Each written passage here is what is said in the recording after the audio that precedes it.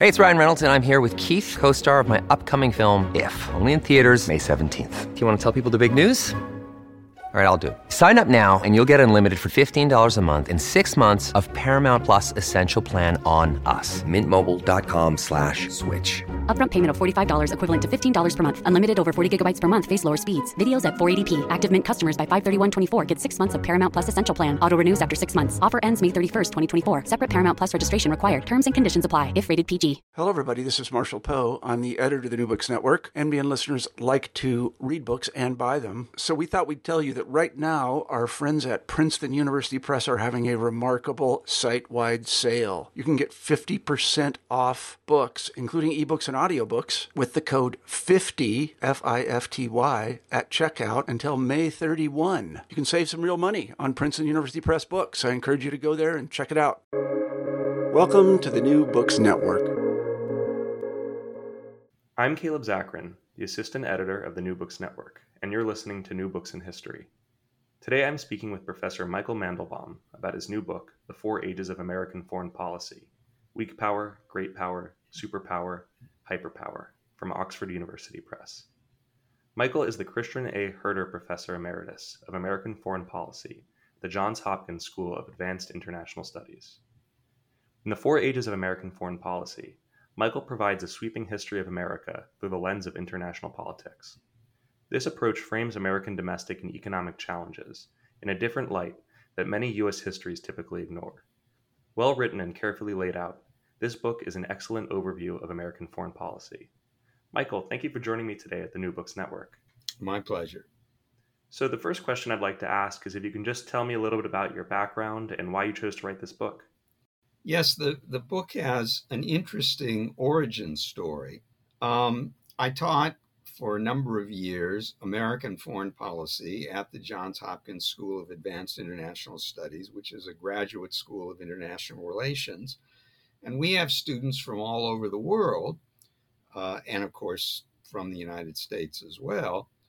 And I had a student from Vietnam. He was sent by the Vietnamese Foreign Ministry to study American foreign policy, which meant studying with me, to become an expert on the United States. And indeed, he did become an expert. He was the consul general in Houston. Now he is, I believe, the head of the America desk in the Vietnamese Foreign Ministry.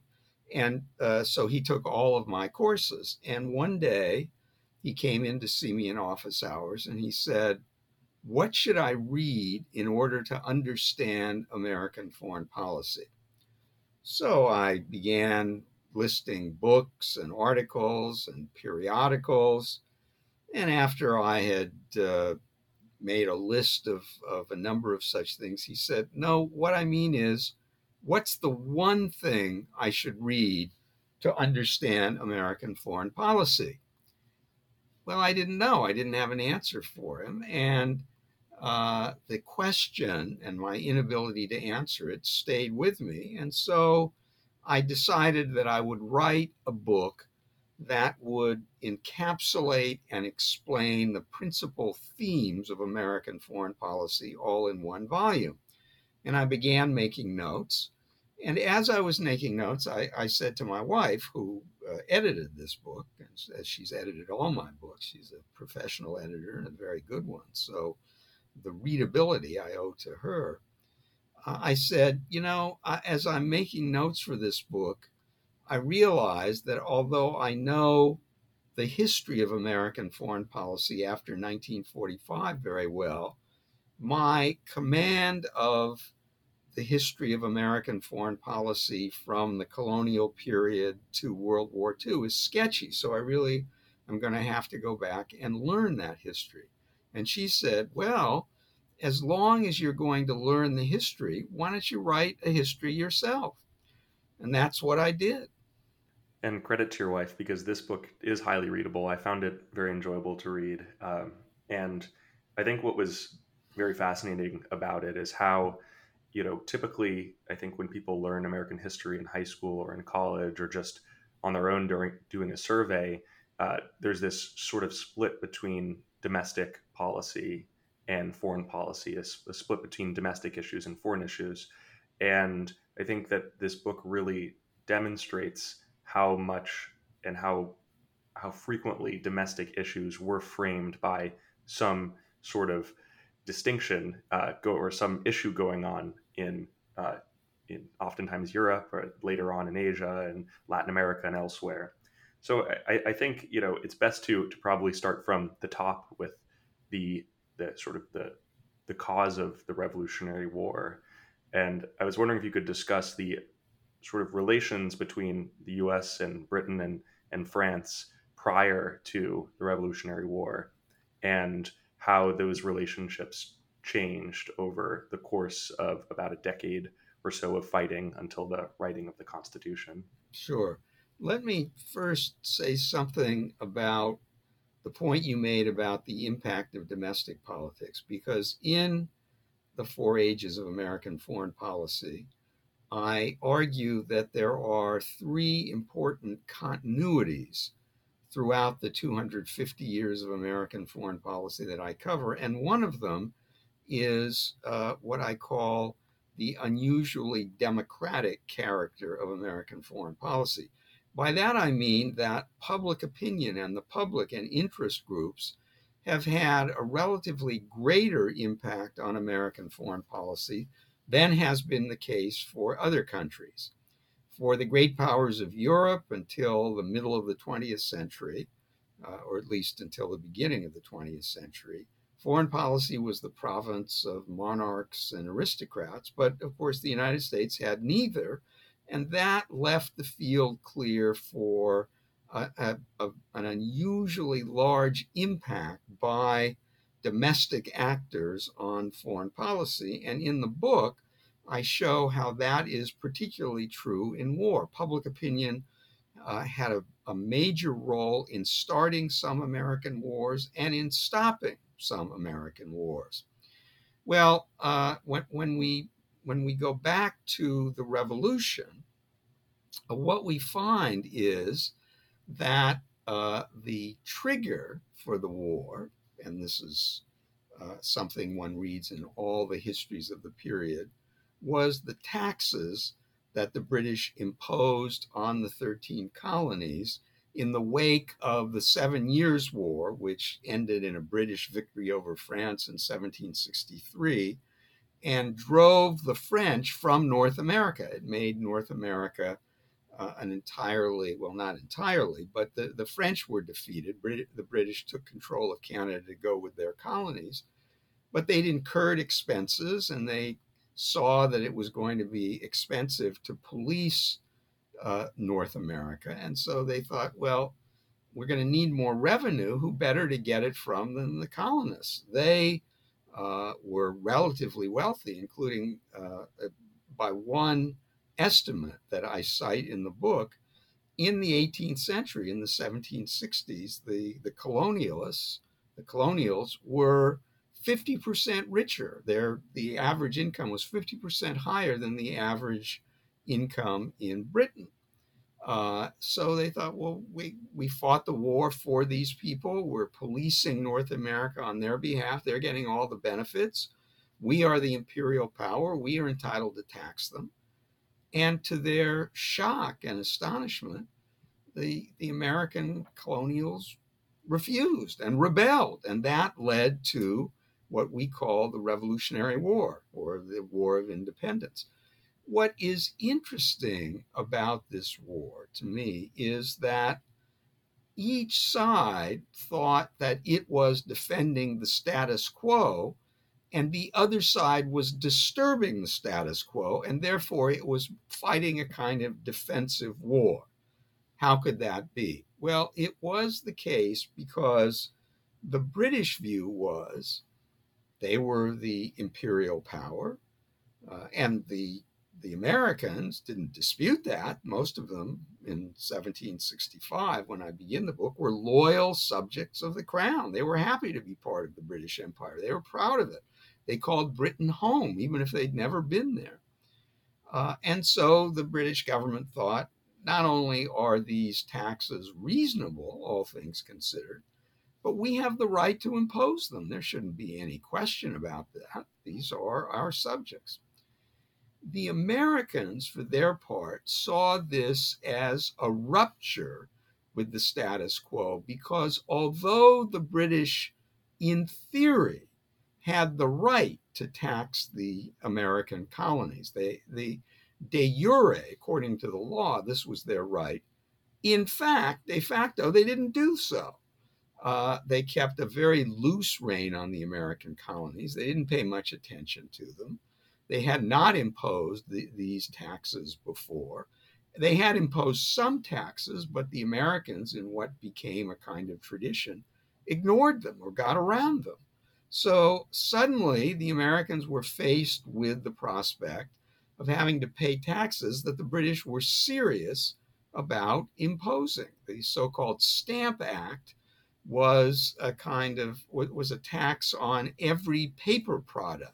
It wasn't just stamps, but all kinds of other paper products. And the British were determined to enforce them. It was a kind of turnover tax or value-added tax. And the Americans had never had to pay that. And they were outraged. They thought that the British were infringing on their rights. And they said that the revolution was being made to defend what they called the rights of Englishmen. Their idea was that they had certain rights and the British were trying to take them away. The British view was exactly the same. They had certain rights and the Americans were trying to take them away. And that was the basis for the Revolutionary War. It should be said that at the very beginning, the American colonies did not intend to obtain independence. They didn't say that they wanted to break away from the British. They just wanted their rights restored. And they announced the Declaration of Independence in 1776 for tactical reasons. They had been getting some assistance from the French, and here we come to the role of the French, from the very beginning. The reason was that the French were opposed to Great Britain in Europe. That was the great Cold War, the great rivalry of the time. And anything that weakened the British was good for the French, and so they helped the rebellious colonies. But there was a limit to their assistance. The colonials, the 13 colonies, were decidedly weaker than the British were. This was the period that I call the period of America as a weak power. They certainly had no hope of defeating the British militarily without help. And they wanted to get as much help as possible from the French and from other European powers that wanted to see the British damaged. And they calculated that the French and the other Europeans would be willing to give more assistance if their goal was to break away entirely and become independent. And therefore, on July 4th, 1776, they issued a declaration, principally written by Thomas Jefferson, proclaiming that they were and ought to be free and independent.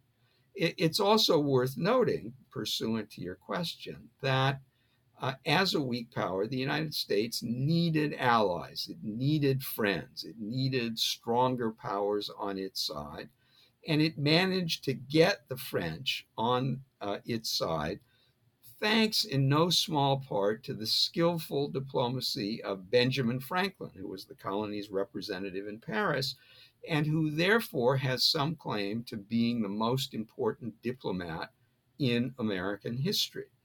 And what proved to be the decisive battle of the war, the Battle of Yorktown in Virginia, was won by the 13 colonies. The British General Cornwallis surrendered because the Americans had French troops with them and because the French fleet blockaded the coast of Virginia where the battle took place so that the British Army could not get assistance from the British fleet. So the United States was able to emerge as independent because of French assistance, because of an alliance with the French in which the 13 colonies were decidedly the junior partner.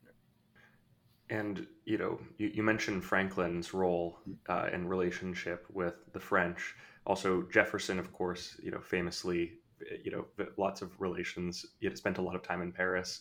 I'm wondering if you could sort of talk about this sort of general, even after the war is fought, this kind of general sense about whether or not America was going to have more of a relationship with France or more of a relationship with Britain, especially considering all of the eruptions that were going on in Europe after the U.S. Revolutionary War and with the start of the French Revolution.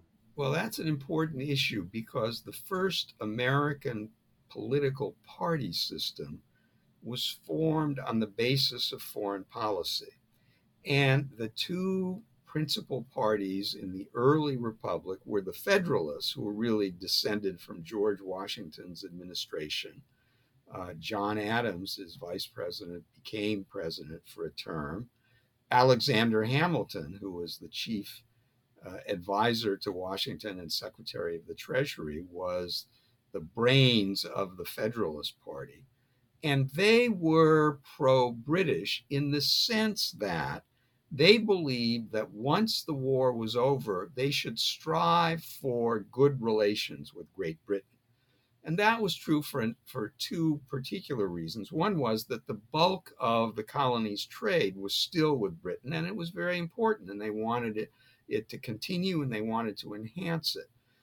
The second reason was that because Britain had the strongest navy in Europe, it controlled the sea lanes from Europe across the Atlantic to the United States. And that meant that Britain was the only European power that had ready access to North America, and therefore the only European great power about which the new United States had to be concerned. So good relations with Britain were paramount. It's also the case that Hamilton admired Britain. This was the period when Britain was just coming to the top of the great international system, when it was becoming the strongest power in the world by virtue of its trade, by virtue of its leadership in the Industrial Revolution, by virtue of its financial prowess. And Hamilton thought that the United States ought to be a country like Britain. Jefferson and his Republicans, the opposition party that subsequently changed their name to Democrats, and the Democrats of today are the direct descendants of Thomas Jefferson. Jefferson and the Republicans had a different view. They admired France. They didn't like Britain. Jefferson had a serious problem with Britain. He had great animus against Britain. He didn't want to deal with Britain. He welcomed the French Revolution and even endorsed it, even to the point at which it turned to terror. And so he thought that the United States should not be the kind of country that Hamilton wanted it to be. He thought it should be largely agricultural. It should be a republic, or perhaps several republics, of gentlemen farmers. And for that reason, he was very interested in expanding as far as possible across North America, because he wanted enough land for every American to own some and be a farmer. He didn't like merchants. He didn't like cities. His view was a kind of pastoral view, and it's noteworthy that although Hamilton never became president and Jefferson served for 2 terms, the United States of the 21st century more closely resembles Alexander Hamilton's vision than it does Thomas Jefferson's. And had it not proceeded in the direction that Hamilton wanted it to proceed, the United States could never have become a great power, let alone a superpower and the world's hyperpower. One other point about the difference between the Federalists and Jefferson's Republicans. Both of them faced the same problem. The French Revolution broke out in 1789. In 1794, the French were at war with the British. The British fought the French by imposing a blockade using their naval superiority. They didn't want anyone to trade with the French or with French colonies, and that included the United States. And so they made it a practice of stopping American ships loaded with goods that they thought might be headed for France or French colonies. When this first happened, George Washington was president, and he didn't like it. No Americans liked it. But Washington sent a delegation to London to negotiate a compromise with the British, and it was headed by the then Supreme Court Chief Justice John Jay. Jay negotiated a compromise. He brought it back. It was unpopular, but Washington did submit it to the Senate as a treaty, and it was narrowly enacted. In the beginning of the 19th century, when Jefferson was president, he faced the same problem. He also sent a delegation to Paris to negotiate a compromise. It also came up with a compromise, which wasn't all that different from the one that Washington accepted. But Jefferson rejected it. He said that it did not meet all of America's demands. It was not completely consistent with American principles of neutrality, and therefore he would not adopt it. This led to a series of misadventures that culminated under Jefferson's successor and protege, James Madison, in the War of 1812, which I call the most misbegotten war the United States ever fought. And sort of on the point of that war, the War of 1812 was I don't know if it's safe to say, sort of a replay of the Revolutionary War. But you discuss in it, even though it was not very successful, there were certain implications on American culture, and that the way that people received it was as this kind of victory for sort of Jeffersonian ideals or Madisonian principles, that the Federalists disappeared, even though their influence, as you say, still will maintain in certain ways. And Jefferson was, even in his presidency, didn't necessarily hew to his principles. I guess, what was the impact of this war on American culture? I should begin by saying something about the war. It was the unnecessary war. It was begun in part because hawkish members of Congress, mainly from the West, who didn't engage in trade, thought that the United States could win, and in particular could capture Canada and incorporate it into the United States, which was a persistent American goal. Madison, who was then president, didn't really want to go to war, but he was boxed in. His Republicans had denounced the British for the last 8 years, and really the last 12 years, when they had held the White House, and yet they'd done nothing about it. So he declared war. The war went badly for the United States. America was trounced in that war. The British sent troops that landed in North America, that campaigned up and down the East Coast, that occupied Washington and burned every building in Washington except the post office, including the White House, and then left. Then the British agreed to a treaty, which was signed in 1814 and ratified in 1815. It was negotiated in the Belgian city of Ghent, which restored the status quo ante. The United States got nothing for it. So whereas in the first war against the British, America gained independence, in the second war, it gained nothing. It was really, as I say, a misbegotten war. One thing that the United States did gain indirectly and perversely was the end of the British practice called impressment. The British would stop American merchant ships, and if there were British sailors on board, and if the British believed that these sailors had deserted from British warships, and a number of them had, they would seize them and force them to work on British warships in the war against Napoleon. This went down very badly with the Americans. It seemed a clear violation of American neutral rights and of human rights. The British ceased the practice of impressment voluntarily because the war against Napoleon came to an end. They defeated Napoleon and had no more use for it. So the one major complaint that had done most to spur the war was one on which the United States got satisfaction, but got satisfaction because of the victory in another theater of the country that it was fighting. Now, I have said that this was America's worst war, its most misbegotten war, but that was not how it was seen at the time. It was regarded as a great victory. Americans persuaded themselves that their independence had been at stake, and they had won it for the second time, although I don't think that historians would agree with that assessment. And not only that, but the party that had been against the war, the Federalists, disappeared from sight. The Republicans went from strength to strength.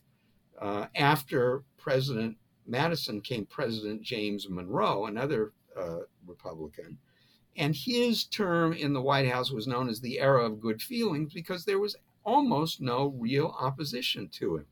So the Republicans, Jefferson and Madison, may have committed something close to foreign policy malpractice in the eyes of posterity, or at least in the eyes of one historian, me, and yet they were amply rewarded for it in political terms. After this period of time, with Monroe, it had already begun with Jefferson, as you said. Jefferson wanted to expand west, in part to grow this agricultural empire. So this period afterwards, what was the kind of the growth prospect for America? What happened to the American economy and America's kind of continual displacement of Native Americans and move west, essentially? The westward movement was the most important feature of American life in the first half of the 20th century. It was inexorable. The British, after the 7 Years' War, designated a line running east and west through the Appalachians as the Proclamation Line. It was proclaimed that the colonists were not allowed to settle beyond that, and ruling out most of North America from American settlement was one of the American grievances against the British in the Revolutionary War. But even before then, they weren't paying any attention to it. And the United States expanded so that by mid-century, it occupied all of North America up to what is now the border with Canada and to the Pacific Ocean. This came at the expense of the Native Americans, who were weaker and divided and really had no chance against the European settlers. They resisted in one way or another, but here we have a cultural factor coming into play. It's perhaps unfair to call them less advanced culturally than the Europeans, but certainly their material culture didn't give them the basis for military strength that the European settlers had. They had not experienced the Industrial Revolution. They hadn't really experienced the Agricultural Revolution, which led to cities and settled societies and hierarchies and large armies in Europe. They were hunters and gatherers for the most part.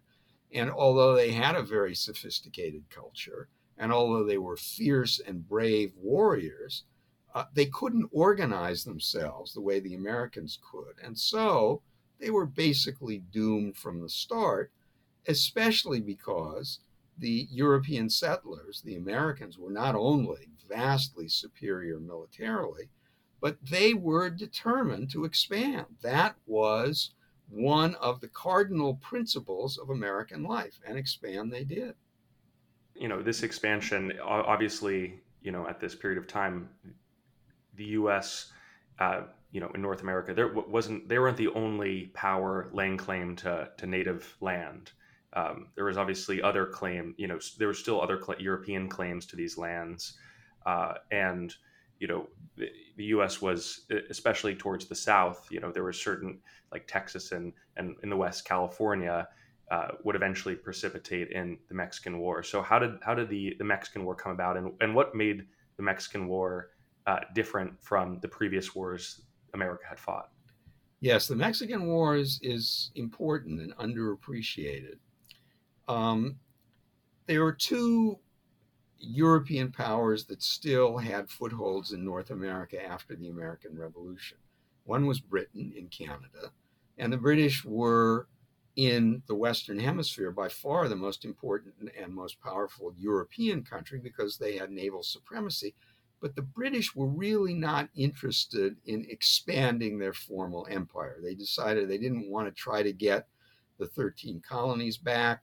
They were very important economically in Latin America, but they didn't want to govern Latin America. So they weren't really opposed to the American design for expanding across the continent. They were opposed to the American wish to annex Canada, but the Americans never succeeded in doing that. The other European power with territory in North America was Spain. But as a result of the Mexican Revolution in the first part of the 19th century, that territory passed to the independent country of Mexico. One part of Mexico was Texas, and Americans began settling there with the permission of the Mexican government. Well, by the 1840s, indeed by the 1830s, Americans dominated Mexico. There were very few Mexicans in Texas. Americans dominated Texas. The Texans proclaimed independence, and then they wanted to join the Union, but there was some controversy about that. Expansion in the 19th century, in the first half of the 19th century, invariably raised the question of slavery. When a new state came into the Union, the question was, would it be a slave state or a free state? The South wanted new states to be slave states. The North wanted new states to be free states, and that caused considerable friction and finally led to the Civil War. But there was a delay in Texas being admitted to the Union.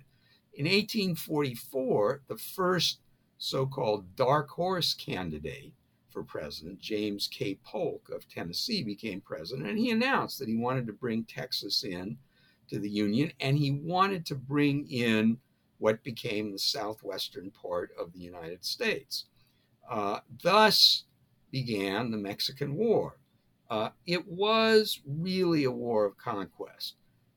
It wasn't naked aggression in the sense that the Americans and the Mexicans disagreed on where the border of Texas was, and then where the border of the United States was when Texas joined the Union. The Mexicans said that it was to the north of where the Americans said it was. So there was some no man's land between those two territories, between two rivers, in fact.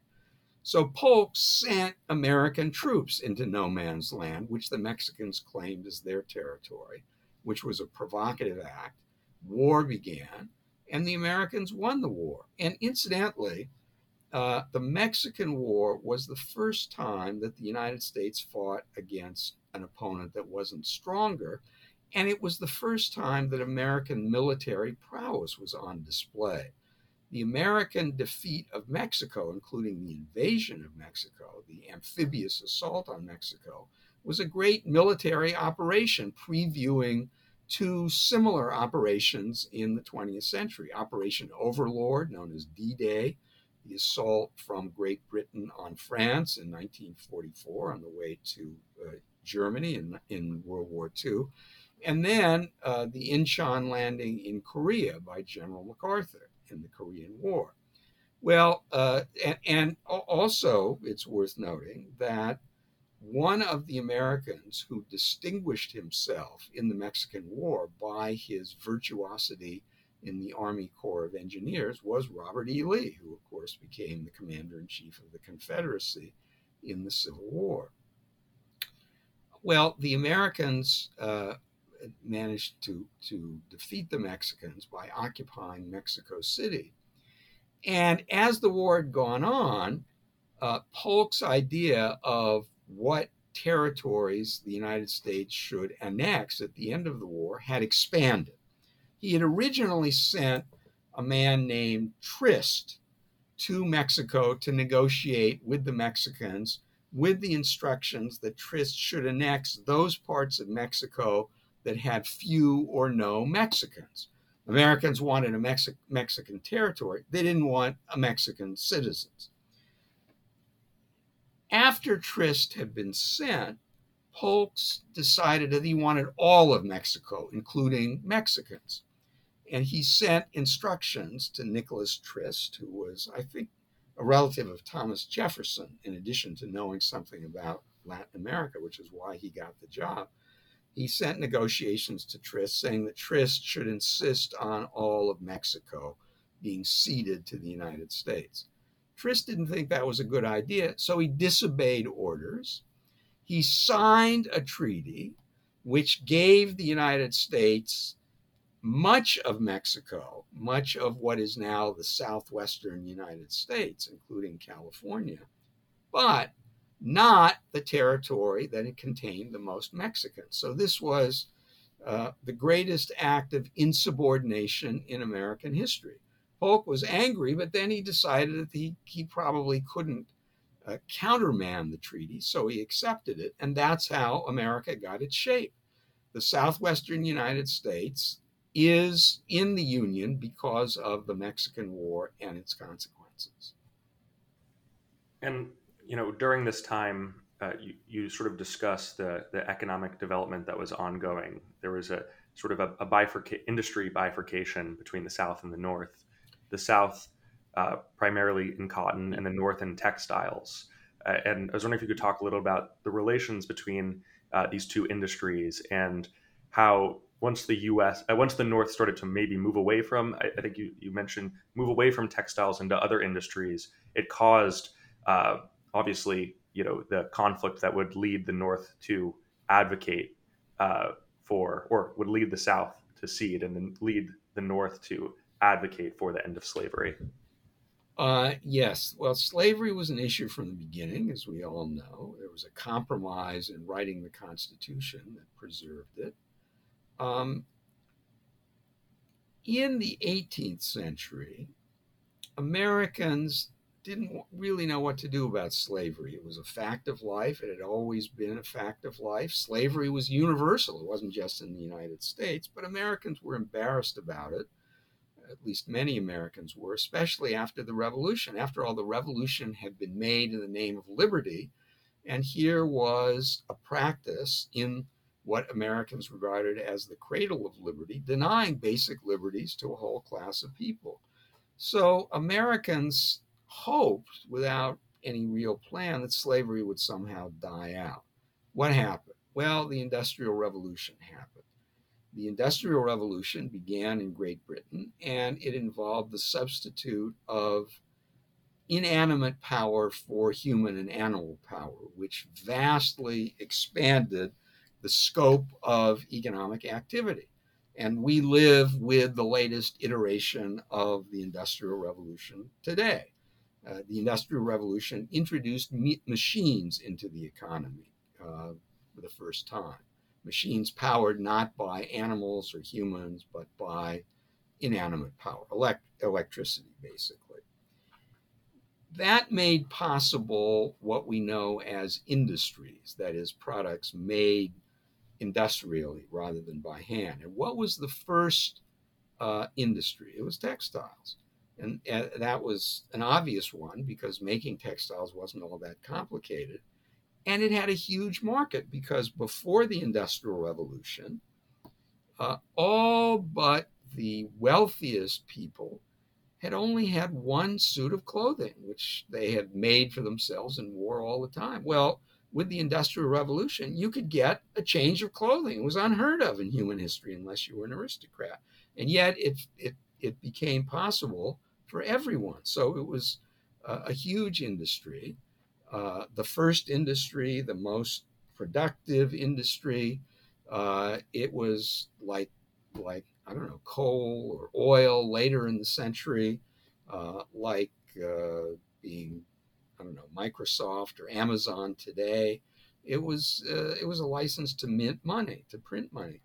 And what was the basic raw material for textiles? It was cotton. And it so happened that Jefferson had bought a huge chunk of what became the United States from France, known as the Louisiana Purchase. And the territories in the Louisiana Purchase were ideal for growing cotton.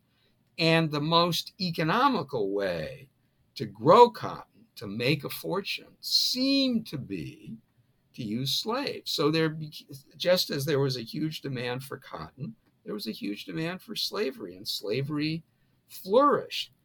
But the North was still uncomfortable about it, and that led to the huge divide between North and South that ultimately led to the Civil War. But in answer to your question about the economics of cotton, in the early 19th century, when textiles were, in effect, the only game in town for the Industrial Revolution, cotton led the country in economic growth. It was the leading industry, and the North benefited from the South's cotton growth. The South exported a lot of cotton to Great Britain, which used Southern cotton for its textiles, but Americans began manufacturing textiles, especially in Lowell, Massachusetts, and other places.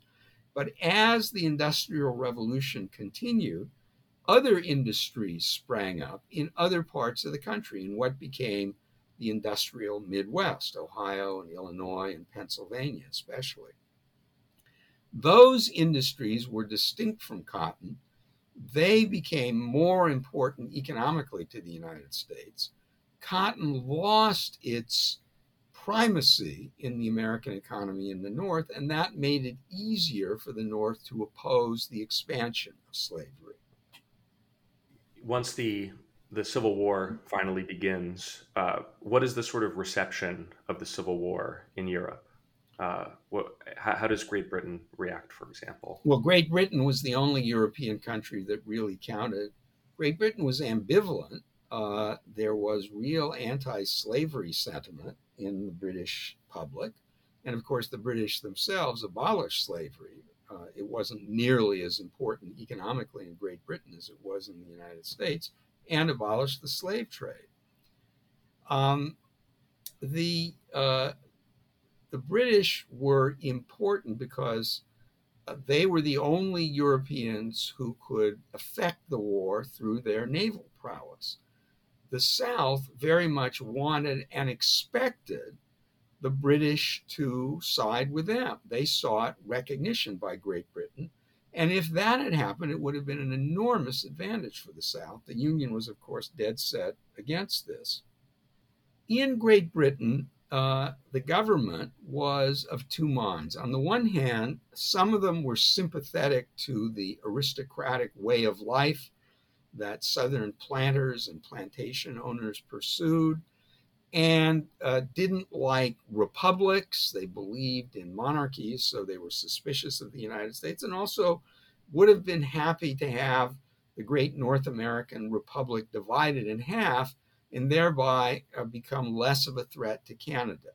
On the other hand, the British were the guardians of liberty throughout the world, and in Europe, at least as they saw it. The British working class especially was dead set against slavery. So the British government waited. They decided more or less to wait and see which side got the upper hand. After 1863, the Union got the upper hand, and recognition of the Confederacy became a dead letter in Great Britain. But the battle between the Union and the Confederacy to get Britain to do what each side wanted it to do, for the South to enter the war on the side of the South, or at least recognize the South, for the North have nothing to do with it, that was a very important part of the Civil War. And it was a kind of symbolic battlefield on which the Union prevailed. Once the Union prevails and America is made whole again, you say that this was the sort of the moment, or just after, where America finally emerges as a sort of great power on the global stage. And what sort of was the foreign policy thinking afterwards, and America's perspective on what its role should be in the globe? Americans were slow to assume the role of great power. Between the end of the Civil War in 1865 and the American debut on the world stage as a great power with the Spanish-American War and the acquisition of an imperial possession in the Philippines in 1898, the progress toward the status of great power was relatively slow, but the United States did start to carve out a sphere of influence in Central America. It did make it clear that it insisted on primacy in the Western Hemisphere, did begin to tout the importance of the Monroe Doctrine, which had been issued in 1823 by President Monroe, in effect saying to the European powers, hands off the Western Hemisphere. Now, at the time that the Monroe Doctrine was issued, the United States was in no position to enforce it.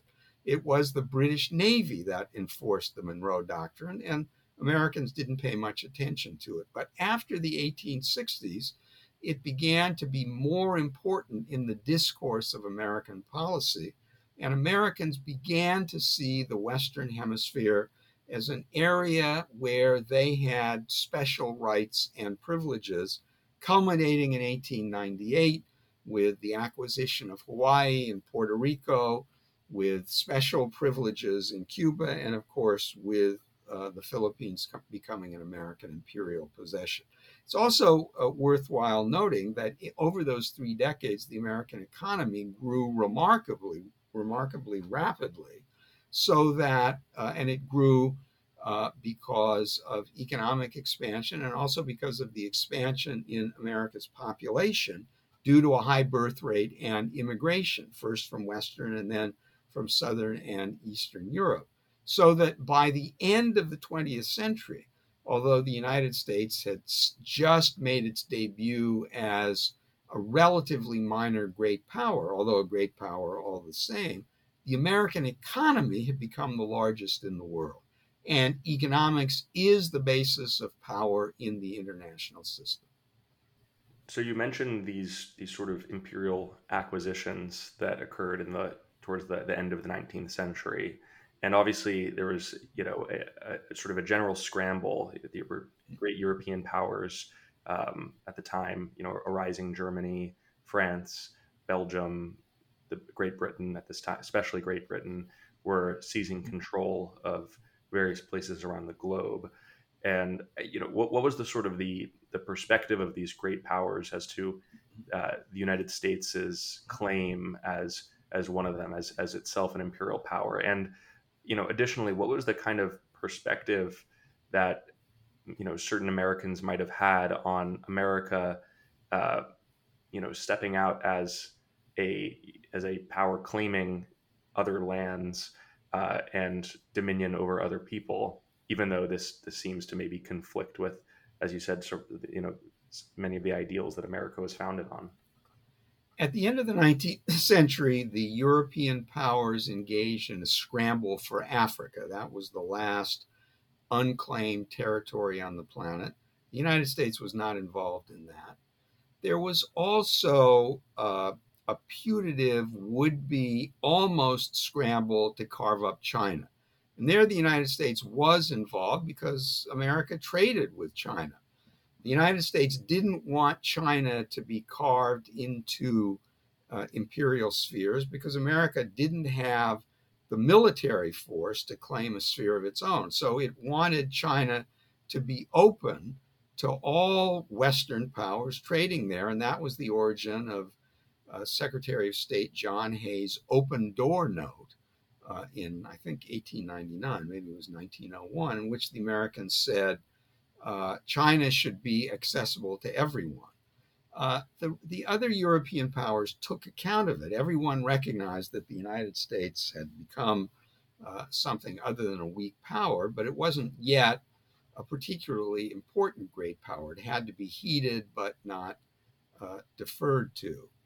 The United States did, of course, acquire an empire, a formal empire in the Philippines in 1898, but it was short-lived.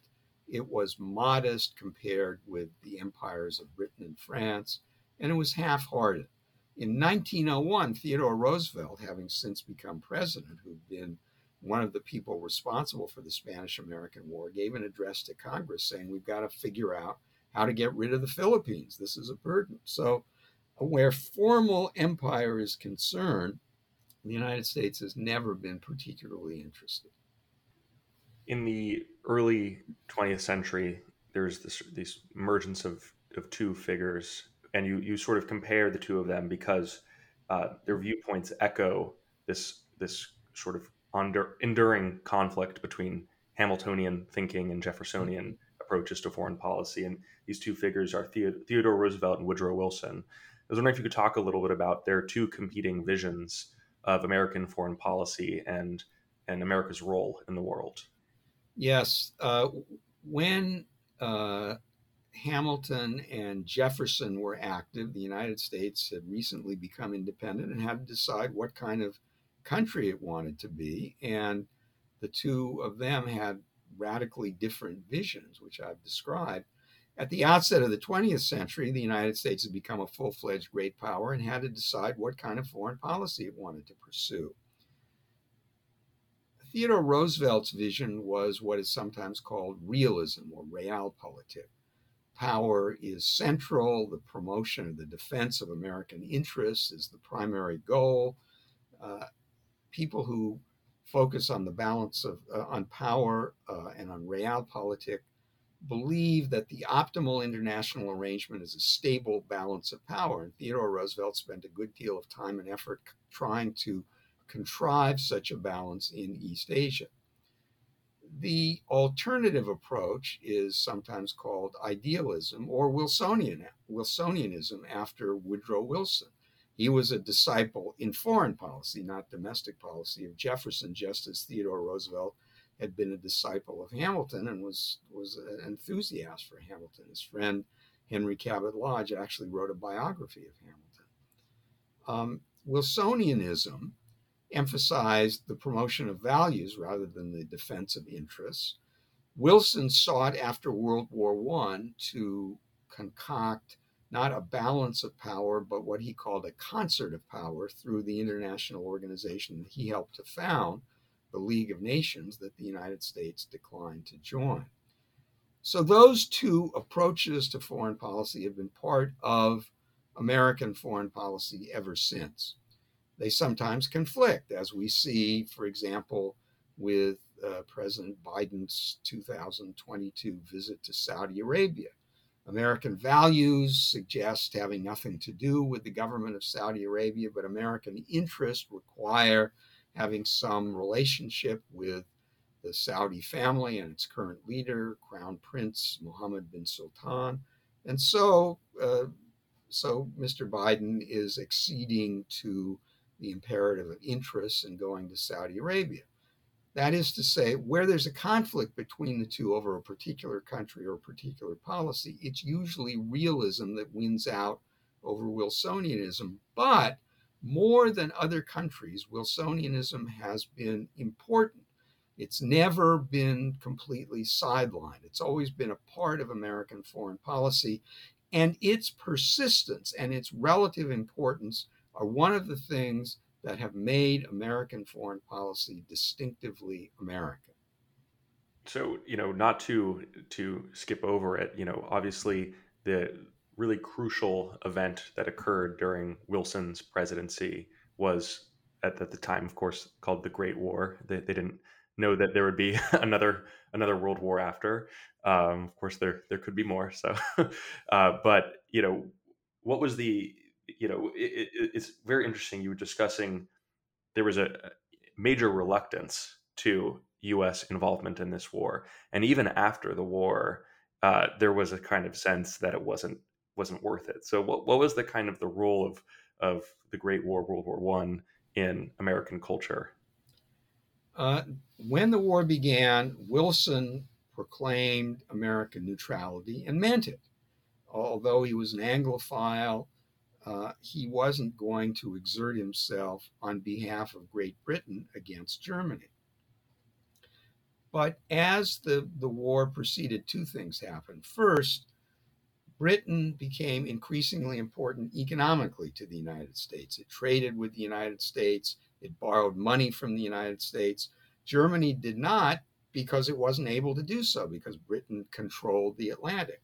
So more and more Americans came to believe that the United States had a stake in a British or an Allied victory, a British and French victory, not only for economic reasons, but also because they didn't want Germany to dominate the continent, and because Britain and France were democracies, the German Reich was not. But that wasn't what persuaded Wilson to enter the war. A crucial event was the sinking of the passenger liner Lusitania in 1915 by German submarines. That shocked Americans, and it shocked Wilson. He decided that this was a violation of the law of neutrality. It wasn't self-evidently a violation, because the law of neutrality had never had to deal with submarines before. But he warned the Germans that if they ever did it again, if they resumed unrestricted submarine warfare, the United States would take a very dim view of it. In 1917, the Germans did resume submarine warfare, and in April, the United States declared war. It sent troops to the continent. It was part of the final push that defeated Germany in 1918. And then came the peace conference, which Wilson did care a lot about and took an active part in. He wanted to to contrive a peace settlement that would make further wars impossible. Didn't work that way. He put great store in the League of Nations. He wrote the League of Nations into the peace treaty with Germany. The peace treaty had to be ratified by the American Senate. The Senate debated whether the League of Nations was an organization to which the United States should belong. It offered some reservations on the basis of which it would be willing to ratify the Versailles Treaty and so join the League. Wilson was an absolutist like Jefferson. He wanted nothing to do with it. So the treaty failed. The United States did not join the League. And 20 years later, another European war broke out. Although the European war broke out not because the United States did not join the League of Nations. It broke out because Germany felt that it had been mistreated by the terms that were imposed on it. This paved the way for Adolf Hitler to come to power, and Hitler wanted to overturn the Paris 1919 settlement and resume German wars of conquest. Had the United States been part of the League, and had America been willing to use military force to stop Hitler in the 1930s, that might have made a difference. But the United States only came into World War II after Japan attacked the United States on December 7th, 1941. And incidentally, for several days thereafter, it was unclear that the United States would go to war with Germany. War was declared against Japan on December 8th, but there were those, including the British Prime Minister Winston Churchill, who thought that the United States might simply not enter the European war. For reasons that are still unclear, and that I deal with in my book, In the Four Ages of American Foreign Policy, Hitler, seemingly gratuitously, declared war on the United States on December 11th, allowing Roosevelt to have the United States join the European war and pursue a Europe first policy, concentrate its resources on Europe rather than on Asia, from which the attack that precipitated the United States into the war had originally come. I think that it's safe to say that we don't need to necessarily go into too much detail about World War II, because I think many listeners will be familiar with, each battle and especially if they made it this far. I'm sure they are a person that would have studied World War II. I think we could sort of jump ahead to the global order that after the defeat of Germany and the eventual the end of the war in the Pacific, the U.S. and Britain, but the U.S. in particular, embarked on a reconstruction mission, specifically the Marshall Plan, and then also Bretton Woods. So what was this kind of post-war order that the U.S. and Britain and others helped to build, and what did it look like, and what were its main features? Well, the United States and Great Britain reorganized the global financial system at Bretton Woods, New Hampshire in 1944. The Marshall Plan, the European Recovery Plan, came 3 years later in 1947, and it came about because the Cold War had started. And the rivalry with the Soviet Union became the basis for the post-1945 order. It was a rivalry between two of the victorious powers in World War II. It was a military rivalry, including the competition to develop and build nuclear weapons.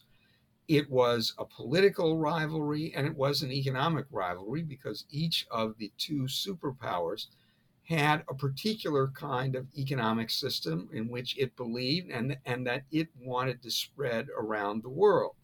This was an ideological conflict because each side thought that its system had universal validity and should be spread as far as possible, and each side thought that the other's political and economic system was entirely invalid and should disappear.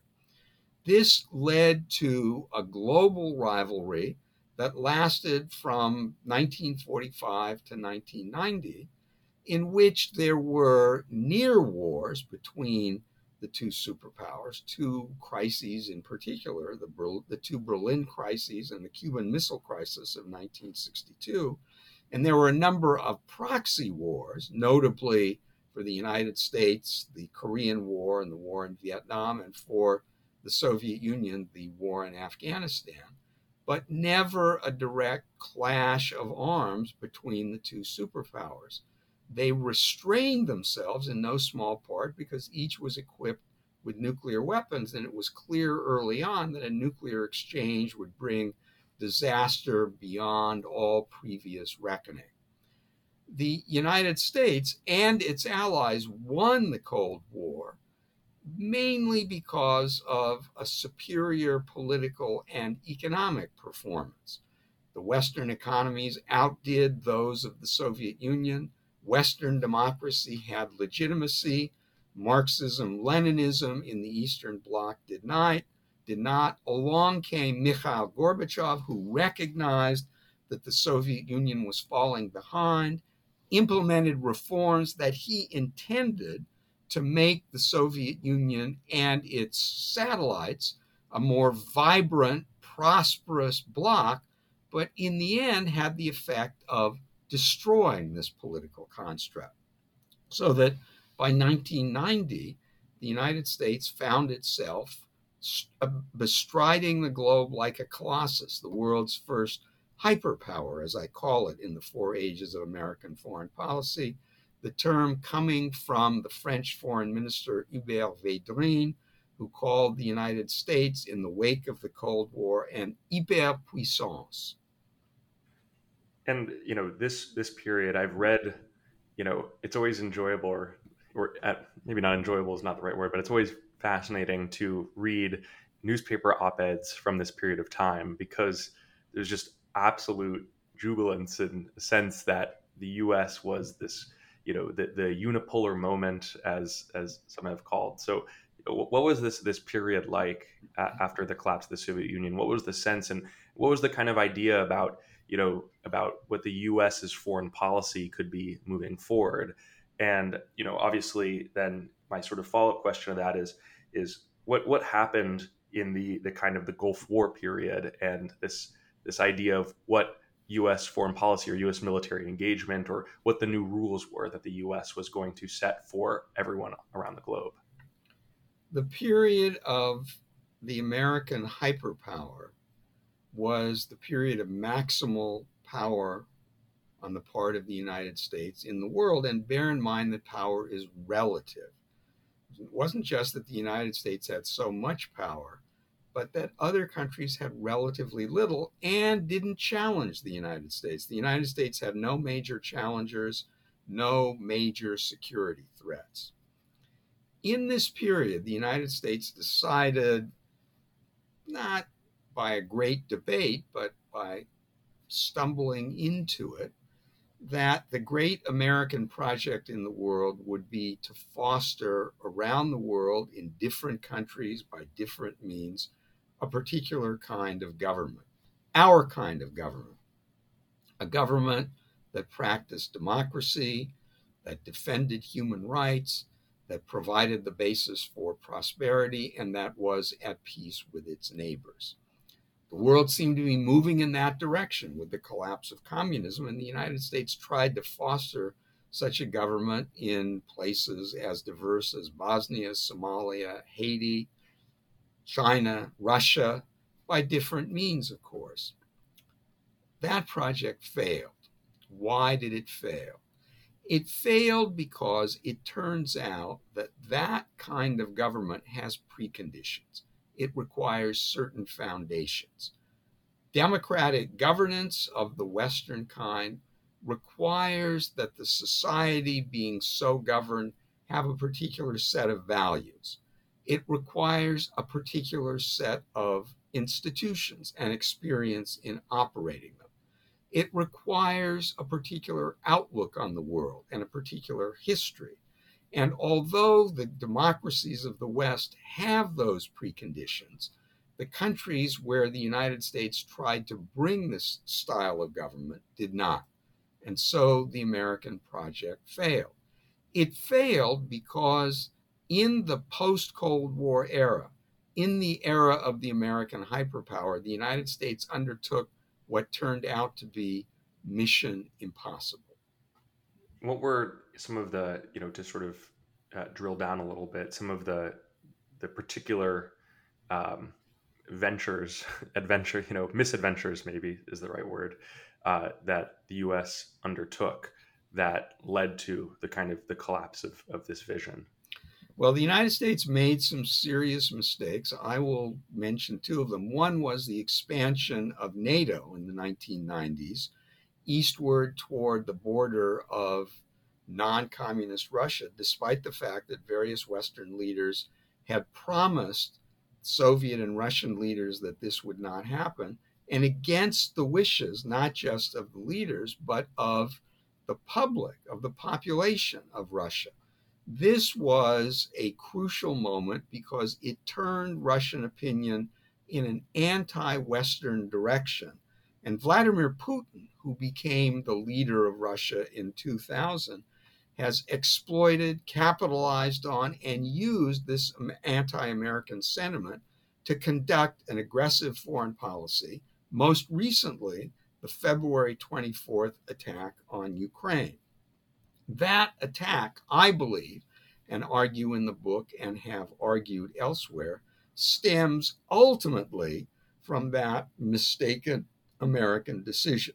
I do not believe that Putin believed that Ukraine was about to join NATO in 2022. What he did believe, what he knew, was that he could use that as a valid excuse for invading Ukraine, an excuse that would be approved and believed by the Russian public. And that attitude on the part of the Russian public came from the expansion of NATO when Boris Yeltsin, a Democrat, was president of Russia. The second great mistake was the war in Iraq. It turned out badly. It became unpopular, and it weakened the American position all around the world, not least because it weakened American domestic public support for a robust foreign policy. I was wondering if you could talk a little bit about some of the, especially during the Trump era, you could say, I turn away from the U.S.'s typical allies and maybe his pivot towards strongmen like him that he admired, and taking that question to sort of take us like where we are now, the sort of current state of the U.S. and current foreign policy challenges, current place. Is the U.S. Still a hyperpower? What are we considered now? What would you term us? I should, in the interest of full disclosure to potential purchasers of The Four Ages of American Foreign Policy, and I certainly encourage all our listeners to purchase it. I should say that this book ends in 2015 and does not cover the Trump era. But I will make two comments about Trump. First, he was, in my view, among other things, an incompetent president. He wasn't powerful in the sense that he got the government to follow his lead, and that was true for various reasons. Among others, that he wasn't very interested in public policy and didn't know much about public policy. Therefore, for all of his protestations of friendship and admiration for Vladimir Putin, the Trump administration actually carried out a tougher policy toward Russia than did the Obama administration. The second point I would make about Trump is that he inaugurated a much tougher policy on China, and that change has stuck. The United States became much more adversarial toward China during the Trump administration as a result of an accumulation of factors. When there had been an effort to conduct a tougher policy on China in the past, over the previous 25 years, there had always been people in the United States, the business community foremost among them, who opposed it. The business community did not oppose a tougher line on China, nor did the Europeans. So Trump's one lasting contribution to American foreign policy was to have been the American who took a tougher line, the American president who took a tougher line on China. Now, as to your question, where are we now? We are, I think, in a new era. The United States is not a hyperpower because there are three challenges to the United States in the world: Russia in Europe, China in East Asia, and Iran, not to be discounted, in the Middle East. In that sense, this era resembles the Cold War in that the United States is the mainstay of coalitions opposing countries that seek to overturn the status quo. But this era of American foreign policy is distinct from the Cold War in at least three ways. First, in the Cold War, the United States faced a single global challenge. Here, there are three regional challenges. Second, the Cold War was an ideological contest. The United States and the Soviet Union had completely different political and economic systems that they wanted to spread around the world. That's not true now. Third, the Cold War was a conflict in which the two main protagonists had almost nothing to do with one another economically. That is far from the case now. Russia is a minor part of the global economy because of its energy, and China is a huge part of the global economy. So the United States has to conduct a rivalry with a country with which it is in some ways economically interdependent. How that turns out, we simply don't know. But I do say about this fifth, as yet unnamed era in American foreign policy, at the end of my book, The Four Ages of Foreign Policy, that what we do know about this era is that it will be the product of three things. First, America's relative power in the world. Second, the characteristically American approaches to foreign policy. And I say in the book that the United States has not only been unusually ideological in the conduct of its foreign policy, but also unusually democratic in that the public has had a large role, and unusually economic in that the United States, more than other countries, has relied on economic instruments. So the second determinant of American foreign policy in this post-Cold War era will be the ideological, economic, and democratic character of American foreign policy. And then there's a third component that will determine the future, and that is the unpredictable contingencies of human history.